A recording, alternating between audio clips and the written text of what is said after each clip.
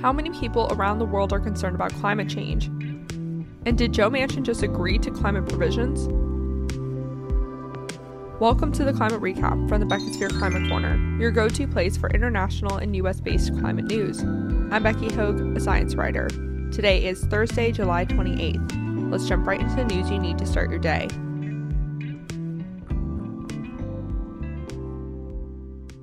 Let's start with several extreme weather events. I want to start by talking about an underreported extreme weather event.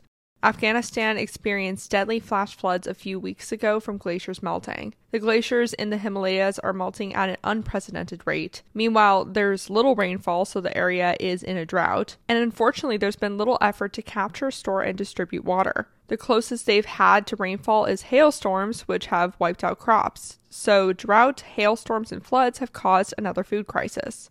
Aid is hampered by the Russian-Ukrainian war. Afghanistan was promised some funding from the UN Framework Convention on Climate Change's Green Climate Fund, but then the Taliban took over and those efforts seemed to disappear. Afghanistan is struggling, and countries like China are eyeing their large lithium, copper, and iron supplies. Pakistan is taking advantage of Afghanistan's low coal prices, which is, of course, going to worsen the climate crisis. China issued a heat alert for 67 cities where temperatures exceeded 104 degrees Fahrenheit or 40 degrees Celsius. Another 393 cities hit around 95 degrees Fahrenheit or 35 degrees Celsius. This is the second heat wave the country has experienced this month, and it's expected to last about 2 weeks. Heat waves continue in large parts of East Asia, Europe, North Africa, the Middle East, and North America. Speaking of North America, when I mentioned the heat wave in the Pacific Northwest, I forgot to mention that British Columbia is going through it too. Tuesday was expected to be BC's hottest day. Part of the Pacific Northwest could have gotten up to 110 degrees Fahrenheit or 43 degrees Celsius this past few days.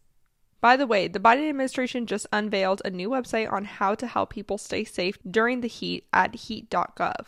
So if you're in one of those many hotspots around the world, it might be a good resource. A little further inland, Arizona is experiencing flash floods. Shelter-in-place orders were issued in Flagstaff as the mayor declared a state of emergency. Like New Mexico, which we talked about on Tuesday, Flagstaff is in the scar of a recent wildfire. A wildfire burned 26,000 acres in the area last month. Back to Europe, France ordered air-conditioned shops to keep doors closed or face a $772 or £635 fine. Leaving doors open increases the energy used by 20%, and France's energy grid is stressed by the war and the heat wave. Luckily, 70% of France's energy supply comes from nuclear. And the freezing point at the Swiss Alpines has climbed to its highest point on the mountain on record. The weather balloons had to keep climbing, rising to 5,184 meters. Do you think this next one is an extreme weather event? Massive jellyfish swarms turned up on Israel's Mediterranean coast. Jellyfish love warmer waters. They're threatening to clog the desalination plants. Now for a climate study. A new study by Yale Climate Change Communications and Meta looked at climate change views of more than 100,000 Facebook users. Respondents came from 192 countries and territories, which the researchers combined into 110 areas in the report. Respondents in 108 out of 110 areas said they are at least somewhat, if not very, worried about climate change. People in Mexico, Chile, Costa Rica, Puerto Rico, Ecuador, Panama, Colombia, and Portugal are the most concerned, with more than 90% of people in those countries saying they're concerned. Yemen had the lowest percentage of concern out of everyone. Only 30% of people are concerned, and about the same were knowledgeable on the topic, which is fair because they're going through a lot in that country. Similarly, Haiti has the least amount of knowledgeable people, with only 20% of people being knowledgeable about the issue. But over 65% of people were worried about it. The most knowledgeable and worried countries are in Europe. The least knowledgeable but still apprehensive countries are in sub-Saharan Africa, and the least worried countries are in the Middle East.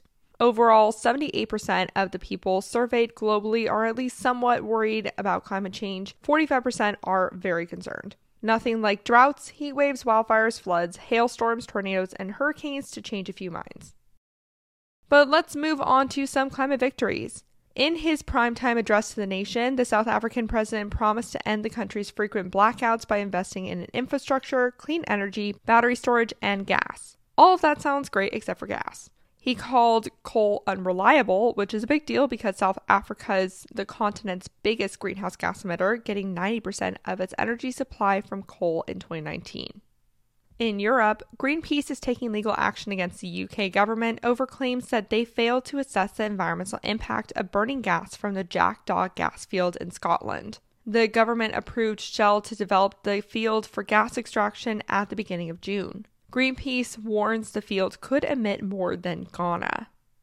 In the U.S., 6 staffers were arrested in Congress Monday after they held a sit-in in the Senate Majority Leader Chuck Schumer's office to protest the lack of climate action. About a week ago, West Virginia Senator Joe Manchin officially said he would not support any climate provisions in the spending bill. To pressure Schumer even harder to make it happen, 17 staffers risked their careers to demand he reconsiders negotiations with Manchin. They held a poster that said, "Keep negotiating, check. Climate action now." Some more protested outside. When asked why they posted up in Schumer's office instead of Manchin's, one staff member responded, quote, "Because there's always going to be a sheep that strays away from the herd." It could also be because Manchin tested positive for COVID earlier that day, but I like that response. Then yesterday, in a complete 180, Manchin struck a deal with Schumer on an act that included climate provisions. The Inflation Reduction Act of 2022 will take $739 billion from a 15% corporate minimum tax, prescription drug savings, and added IRS enforcement. $369 billion of that will go to energy security and climate change. That's all we know right now. It now needs to pass the House of Representatives. Is that anywhere near what we need or what the original Build Back Better Act would have provided? Not even close, but it's something.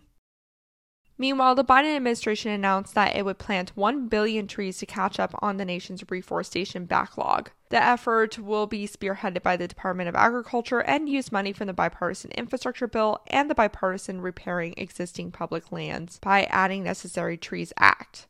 Trees obviously suck up carbon dioxide, so that's a meaningful way to fight climate change. The Forest Service has already expanded its reforestation efforts, putting $100 million towards the effort this year.